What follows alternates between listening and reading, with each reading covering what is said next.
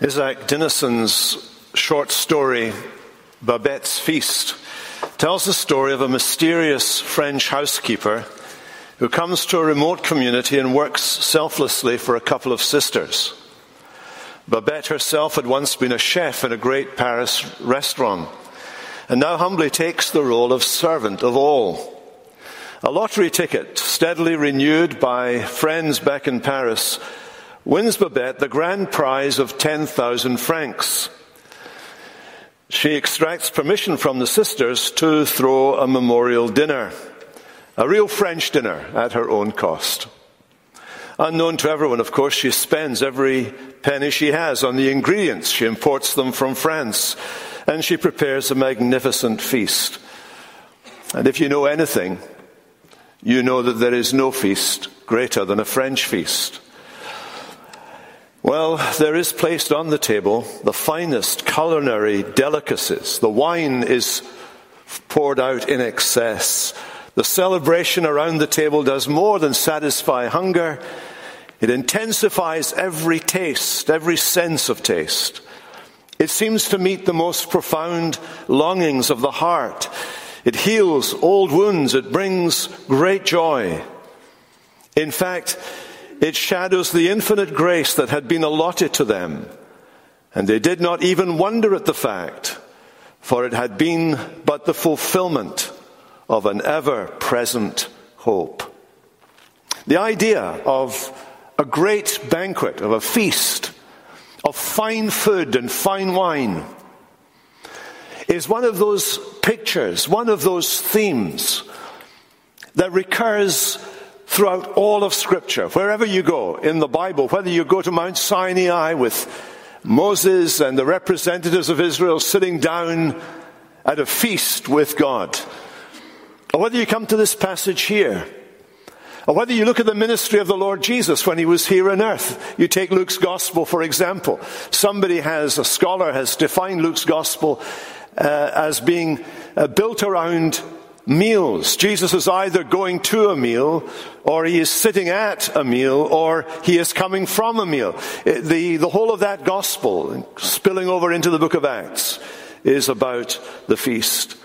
And of course, the kingdom of God is described as a party. The blessings of the gospel are often described as festive food, suitable for a marriage banquet.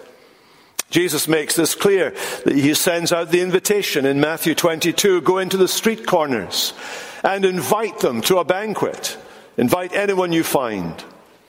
This imagery then, this rich imagery of a table, of a feast, of a banquet, is put before the church whenever we sit around the Lord's table. We know we've not arrived at the feast because you only get diced bread in our church and you don't even get wine. But nonetheless, and I'll keep on about this until we do. Nonetheless, it is a foretaste, it is a pointer to the reality of which the gospel speaks. It is a powerful picture. A picture painted in Psalm 22 after the work of the suffering servant. The poor will eat and be satisfied, and all the rich of the earth will feast and worship. And so with the richest of foods, in God alone our souls find their ultimate satisfaction. Now that is the theme of Isaiah 55. The prophet has taken us so far. In the first part of his book, he has profiled the coming leader. In the second part of the book, he has told us a surprising thing, that the leader will be despised and rejected and killed, and then rise again from the dead. And now, having risen from the dead, recorded in chapter 53, and having announced that good news to all the people who were expecting him and waiting for him and looking for him, here in chapter 55, the invitation now is extended to others. And the first thing you notice in this chapter is the freeness of the invitation. Having described the work of salvation and said that it was utterly accomplished by the suffering servant, the Messiah, when he comes to take our place and bear our sin and endure our punishment, having done that work, now the effects of it, now the results of it, are in, and they are freely available to all those who will receive them. In fact, back in chapter 54, very last verse, very last sentence of that verse, this is the heritage of the servants of the Lord. This is what has been accomplished for the servants of the Lord. But the question is, are you a servant of the Lord? And do you have a part in that heritage? And so you come to this great chapter that begins with this great invitation. Come buy and eat. Come buy wine and milk without money and without price. I want you to notice who is invited here. Individuals are invited here. You are invited here this morning. Each one of us has needs which only the gospel can meet. There are two kinds of people, I think, in these opening words that are described here. There are those who know that they have a need. There are those who are thirsty. And there are those who have no money. That is, they have nothing to bargain with. They have nothing to pay with. They don't have a credit card. They don't have cash. They have nothing. These people recognize that they have nothing. That if when they receive this gospel invitation, they are already aware that they have a fundamental need in their hearts. They have come to an end of themselves. They have pushed the boat in their life, and they've discovered that having pushed the boat, there is nowhere to go. Life is meaningless, a tale told by an idiot. And one of my neighbors in Richmond used to sing, "They can't find no satisfaction." He used to jog past me every morning. I'd say, "Hi, Mick." And couldn't get any satisfaction. For those of you who are too young to know the Rolling Stones, you missed real music. I mean, real rock and roll music. So there are those who know they have a need, that there's a missing dimension in their lives, and it's those who are we're introduced to when they first come. But there are other people who don't feel any need. They're described as people who have got money to spend. Verse 2, they are fully employed. They have labor that they can engage in. They're not aware of any need. They're not aware of any need that they can't buy or that they can't work for. They are, if you will, self-sufficient. They are in need of nothing. They're not looking for a free lunch. They would not thank you for it. They have enough money to buy their own. Thank you very much. And anything that's free, they are suspicious of. And they're able to look for it themselves. They can go on the search themselves. They can hunt for it themselves. They can work for it themselves. They see no need of a savior because they feel no sense of sin. They don't look for satisfaction because they are satisfied. Thank you very much indeed. There is no innermost longing of which they are conscious. And if there was, they have the time to kill, the money to spend, the energy to party, the personality to socialize, the interest to stimulate. They can do that on their own. Thank you very much indeed. But tear away the mask. Let the economy fail. Let a cherished relationship fall apart. And you too may discover the hollowness of it all, the meaninglessness of it all, the directionlessness of life. And the Lord asks to you who feel self-satisfied, do you notice the question he asks you? Verse 2, why do you spend your money for that which is not bread, that is, for that which does not sustain life? Why do you labor for that which does not ultimately, eternally satisfy? Maybe you're already discovering precisely what he's talking about here. That all your money and all your hard work and all your results and all the accolades you have received have not brought you the satisfaction, the contentment, the meaning, the significance that you're looking for in life. Look at verse 2 again. Listen diligently to me, says the Lord. Eat what is good. Delight yourself in rich food. God says, I'm not just talking here about getting by. I'm not talking about rations. I'm not talking about the finger food at a party. I'm talking about the real deal here. I'm talking about a French dinner, a French meal, rich food, good food, nutritious food, the right ingredients. I'm talking about something that will really satisfy you. Listen diligently. What is he offering? What is he offering to you? A number of things are on offer here. Do you notice there's water? That's kind of basic. Water that refreshes the dry and dead soul. There is spiritual milk there for nourishment to strengthen weak souls. There is wine here, wine for the exhilaration of the spirit, the joy of the sad and disheartened souls. Wine is a luxury here.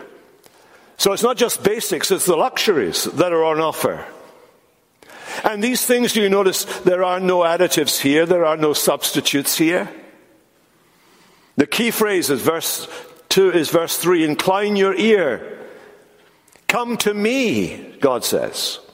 Come to me and hear, that your soul might live. Ultimately, you are to come to the Lord. You're to come to the Lord Messiah. You're to come to the Lord Jesus.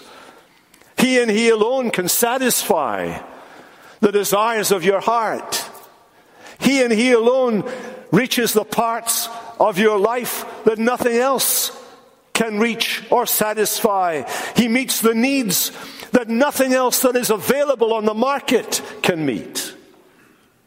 He comes to resolve the tension between God and humanity. He comes to deal with the sin problem, the barrier, the great barricade of sin that keeps us out of heaven. He is the one who comes not only to do all of that and to forgive sin and cleanse sin, but to satisfy you in your innermost, deepest being. He comes to offer himself to you. And what are we to do? What are we to do about this invitation? Look what he says we are to do. There's a threefold call followed by a threefold listen in these verses. We hear a call to come, a call to buy and eat, a call to come because there's no money needed and the banquet is free. And all of these calls underline the fact that it is a call to believe, a call to trust, a call to take what's on offer with empty hands, without any negotiation, with no strings attached. This is free at the point of delivery. It asks nothing but that you believe the offer to be a legitimate offer and that you receive what is offered with empty hands. Nothing in my hands I bring, simply to the cross I cling. Now that is not to say that what is on offer has been cheap or second rate. We have that saying, don't we? You get what you pay for. And so the suspicion might be that this is an inferior stuff that is on offer. But do you notice the repetition of the verb to buy? It comes up again and again and again. To buy, what does that mean? It means to transfer ownership from one person to another. So you come and you take this thing and you buy it so it becomes yours. But the point is you don't pay for it. You get it, but you don't pay for it. It becomes yours, but you haven't paid for it. But it is costly. And he's already argued, he's already demonstrated that the price paid for this feast of good things has been paid to the full by another, acting on your part, taking your place, paying what you owe. That was spelled out in Isaiah 53. He has paid for it all. You sit down at the feast of good things, and it is free to you. You can enjoy the whole evening. You're not paying the tab at the end of the night. It's that free. It's that good. It's that available to you. This is a free invitation. This is the free offer of the gospel. He paid it all. Jesus paid it all. All to him I owe. And now it's available to those who will believe that and receive it, make it their own. But there's more here than just the free invitation. I want you to know this is guaranteed. This invitation is guaranteed. There's a guarantee that goes with the invitation. We noticed in verse 3 that we are to come to him. Incline your ear and come to me. And then he goes on at the end of verse 3 to make this promise or to give this guarantee. Come to me and hear that your soul may live. That is, that you might have everlasting life, eternal life. And I will make with you, here's God's guarantee, an everlasting covenant. My steadfast, sure love for David. Now you think, what is David to do with it? Which David is he talking about? Well, he's talking about King David, of course. And he's reflecting back earlier on in the book of Isaiah, in which he has made it very clear that the Messiah, when he comes, will be a son of David. He will be a greater David figure. Just as David was a great king, so the Messiah will be a greater David, a greater king. But he will be descended from David. He'll be born of a virgin. But he will have divine titles, divine honors. He will be called Emmanuel, God with us. He's already painted the picture of this one who's to come. And what God is saying is that God himself has made an everlasting covenant with David about this one who's to come. You remember how God came to David. It's captured in Psalm 89. Let me read it to you. Psalm 89 verse 3. You have said, I have made a covenant with my Messiah, my chosen one. I have sworn to David my servant, I will establish your offspring, that's the Messiah, forever, and build your throne for all generations. And I will make him the firstborn, the highest of the kings of the earth. My steadfast love I will keep for him forever. And my covenant will stand firm for him, the Messiah, forever. I will establish his offspring forever, and his throne as the days of the heavens. Isaiah picks on that psalm. He draws out of that psalm the language that we have here in this text before us this morning. The terms of this invitation, the blessings in this invitation, are guaranteed by the one who is coming, by God's promises to him, by God's determination, the covenant he made with David, that in this coming Messiah there would be everlasting, eternal life for his people. And you know, when the angel comes to Mary to announce to Mary the conception in her womb of Jesus by a mighty act of God, the angel says this to her, behold, you will conceive in your womb and bear a son, and you shall call his name Yeshua. Jehovah is Savior. He will be great and will be called the Son of the Most High, and the Lord God will give to him the throne of his father David, and he will reign on that throne over the house of Jacob forever, and of his kingdom there will be no end. The promise of the sure mercies to David is fulfilled in Jesus. And it is that fulfillment that is the guarantee that everything that's involved in that, the package of eternal life that is wrapped up in that, is for you and will last forever. In fact, in 2 Samuel 7, when God spoke to David, he said this, my grace, my mercy, shall not depart from him, but your house and kingdom will be made sure forever. And Isaiah picks up the idea of grace, the idea of eternity, and the idea of being sure. He picks those words up. And he says that's the nature of this covenant. That is the guarantee behind the invitation that God will not renege on his promise. God will not back away from his promise.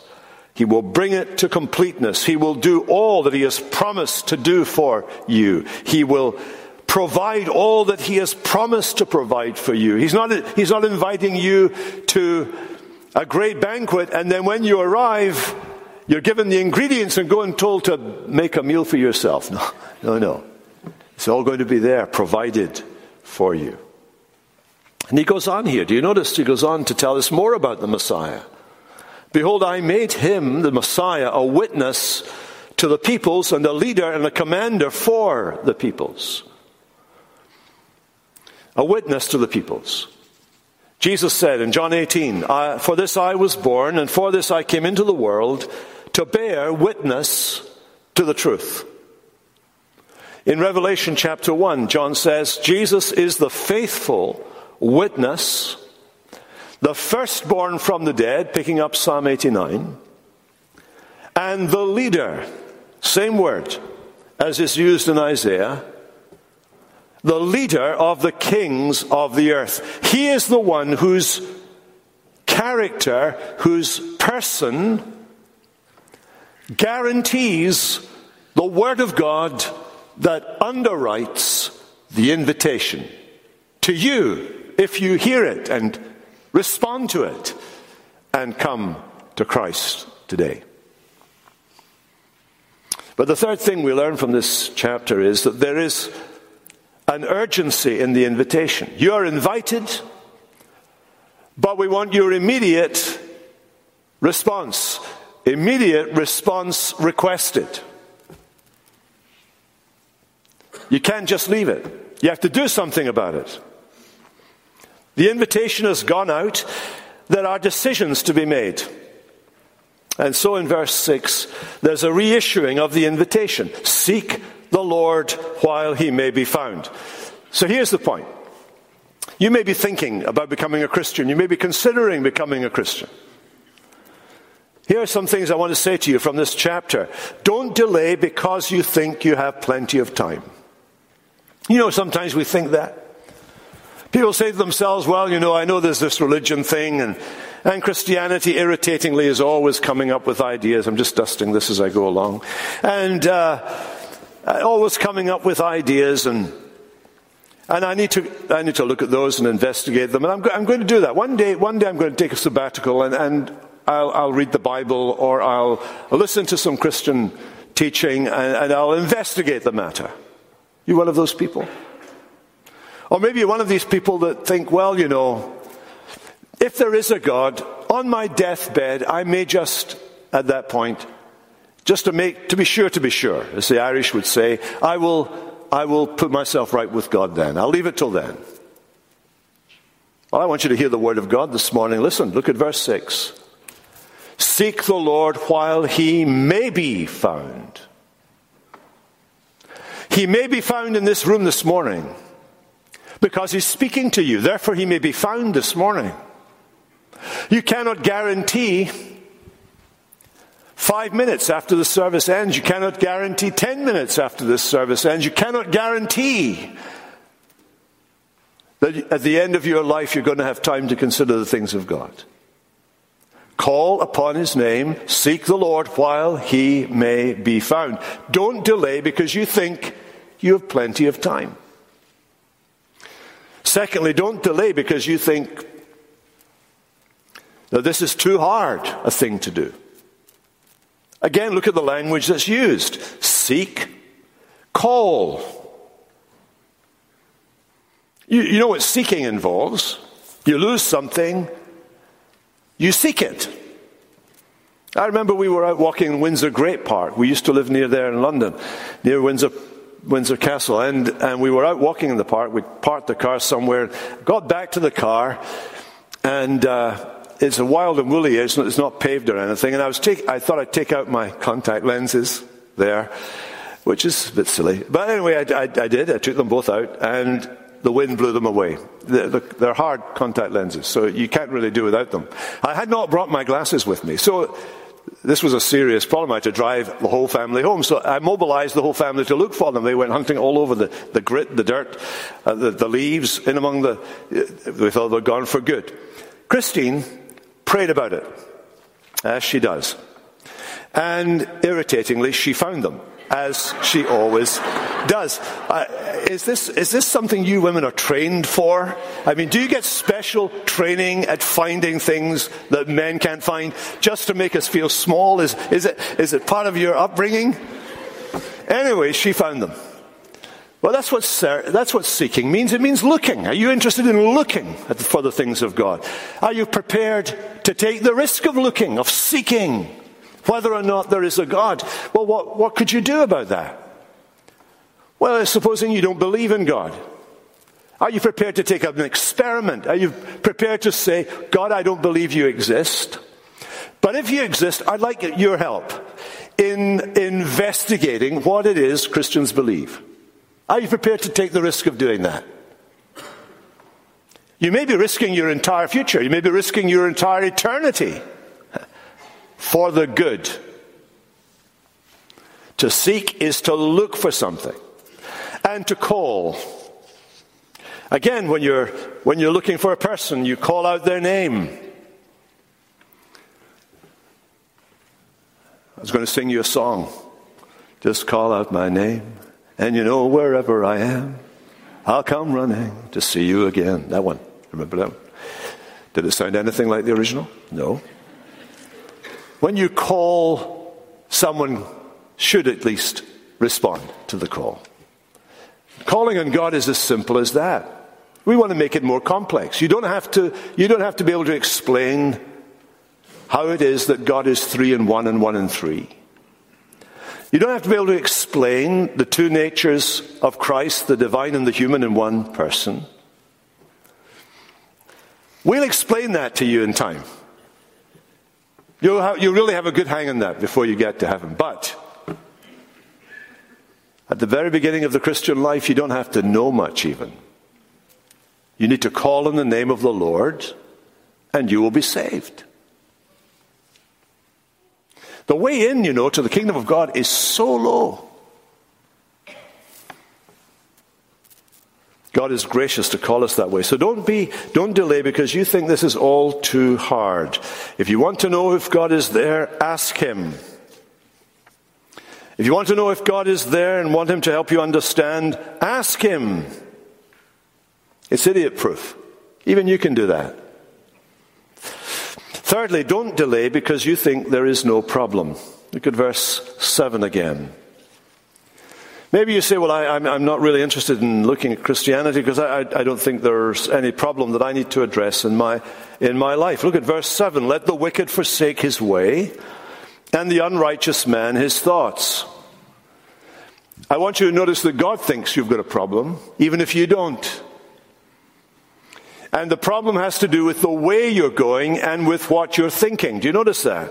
The way you're going and what you're thinking.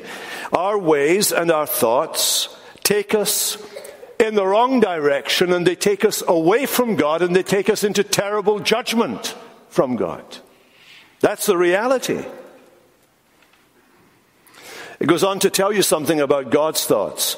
Verse 8, my thoughts are not your thoughts. Neither are your ways my ways, declares the Lord. You think you're on the right way? I want you to know you're in the wrong way if you're not going my way. You think you're thinking rational, clear-headed, big, impressive thoughts? Your thoughts are nothing to me, says God. Let the wicked forsake his way, and the unrighteous man his thoughts, and let him return to the Lord. Let him return to the Lord. That's the thing. You think there's not a problem? Well, apparently there is a problem. You need to forsake your ways and thoughts and seek the Lord. If ever you're going to have your mind cleared and your way straightened to Him. There's another thing here. Don't delay because you think you've gone too far.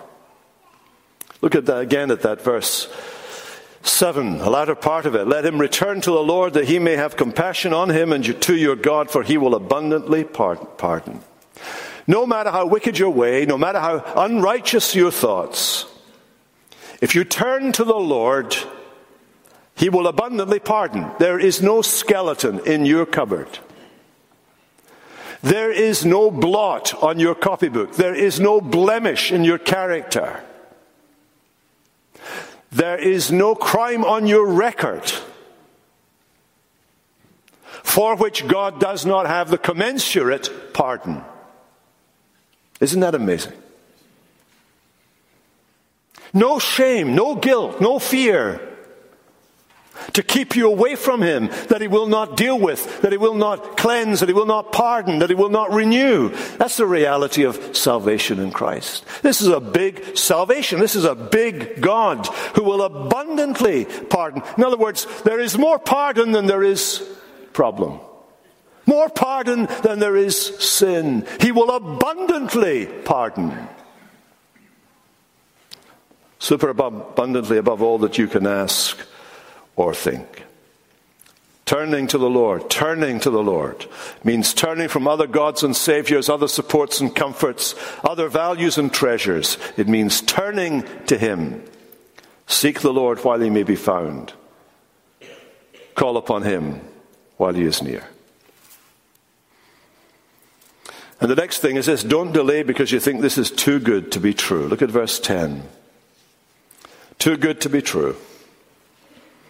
If you are persuaded today that there is a massive barrier between our unrighteous, our wicked ways and our impure, unrighteous thoughts, and God's ways and God's thoughts, if you're convinced that there is a great gulf there, an infinite moral distance between God and you, with God in heaven and you on earth, what can bridge that gulf? What can bridge that divide? Look at verse 10. For as the rain and the snow come down from heaven. Now, in Isaiah as well as elsewhere in the Old Testament and New Testament, heaven, of course, is the place where sometimes it's used of the sky above.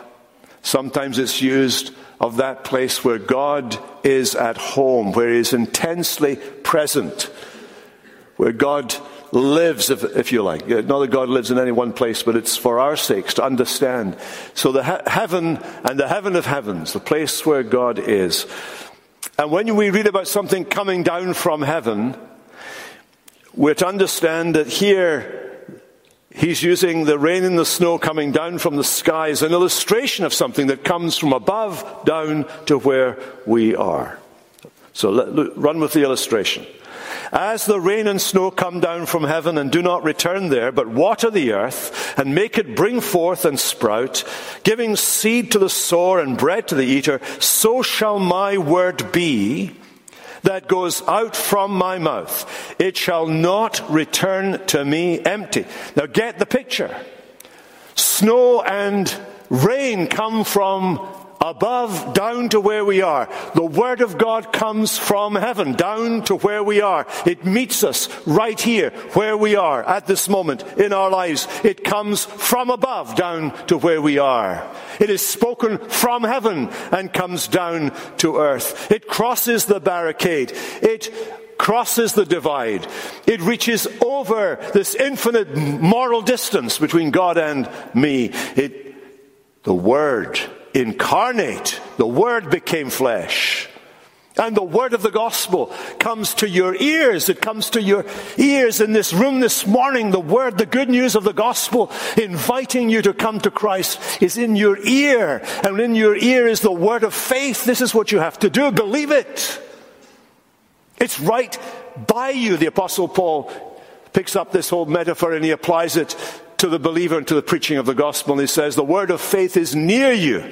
It is on your mouth. You just have to say, I believe.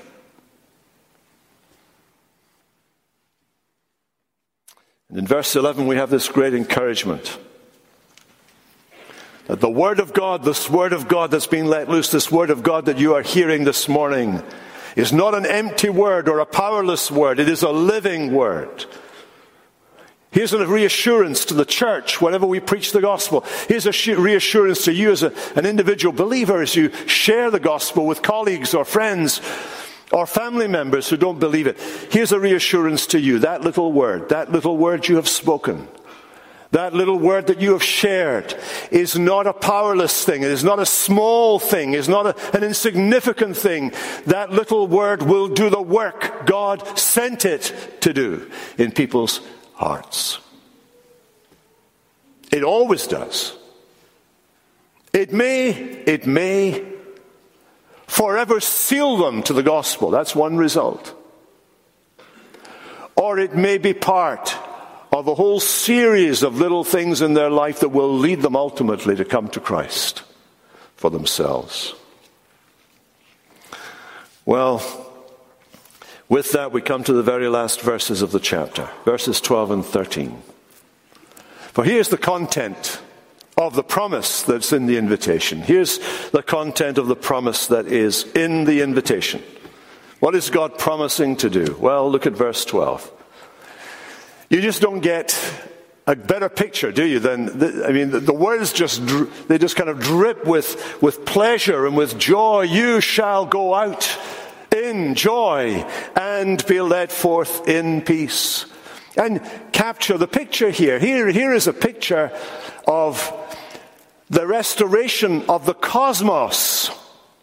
Here is a picture of you being changed, you leaving with joy in your heart, and then all of nature being caught up in the joy of your experience. You will go out with joy. Here's the promise in the invitation. You will go out with joy and be led forth in peace. You can leave this room today full of the joy of the Lord, it being your strength. You can leave this room today knowing that you are at peace with God and that the warfare between you and God is all over once and for all. You can go out with joy. And here's the long-term effect of your joy. Paul says in Romans 8, all creation, the whole of creation is waiting for the day when the children of God, the sons of God, will be revealed. That is, the day of the resurrection of the body, the day when the fullness of our salvation, which is not only the salvation of our soul, but the resurrection of the body, comes true. On that day, all creation waits in eager expectation for that day when the children of God will be revealed. For on that day, creation, which is in bondage to corruption, will be liberated from its bondage. And the mountains and hills before you will break into singing, and all the trees of the field will clap their hands. They're obviously not Presbyterian, but they'll clap their hands with joy on that great day. Here is all of nature joining in the joy of the believer who accepts the invitation to the great party that is the kingdom of God. And not only the renewal of the cosmos is renewed because the curse is removed. The cosmos is renewed because the curse is removed. Verse 13. That's the ultimate result of salvation for individuals. It is the renewal of the cosmos because the curse is removed. Remember, the curse is spoken in Genesis 3. Cursed is the ground because of you. In toil you shall eat of it all the days of your life. Thorns and thistles it shall bring forth to you. But now the curse is lifted. Instead of the thorn shall come up the cypress. Instead of the briar shall come up the myrtle. In other words, the curse is gone. No more let sins and sorrows grow, or thorns infest the ground. He comes to make his blessing flow, far as the curse is found. And the wolf will dwell with the lamb, and the leopard shall lie down with the young goat, and the calf and the lion and the fattened lamb together, and a little child shall lead them. As our Andrew, when he was 8 years old, said, I can't wait for the new earth when I get to hug a tiger. The renewal of the cosmos. You see, this is it. This invitation is an invitation to joy. I want you to notice something. The gospel invitation does not talk about diminishing you one little bit. The gospel invitation does not talk about taking something from you, but of giving an incredible amount to you. It does not diminish you. It does not rob you. It does not steal from you. It gives you life in its fullness, joy in abundance. That's the gospel invitation. And it comes to all those that seek the Lord while they may be found. And the Lord is the Lord Jesus. The Lord is the Lord Jesus who died for his people, who took their sin, paid the punishment on himself, has paid for the feast, and he invites you to come. I want to ask you this morning, you're not a Christian, will you seek the Lord while they may be found? Will you look for him? Will you call on him?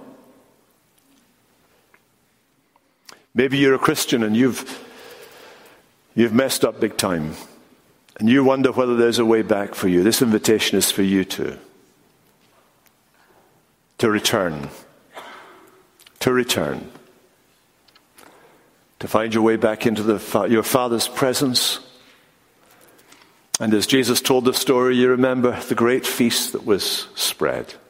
The gospel feast for the returning prodigal. That's where we're aiming. That's where we're going. That's our destination. Will you join us on the journey? Let's pray together. Father, we ask this morning that you would take your word and seal it to our minds and hearts, and that you would draw to yourself those who as yet are trying to buy and labor on their own, that you would bring them to yourself, we pray in Jesus' strong name.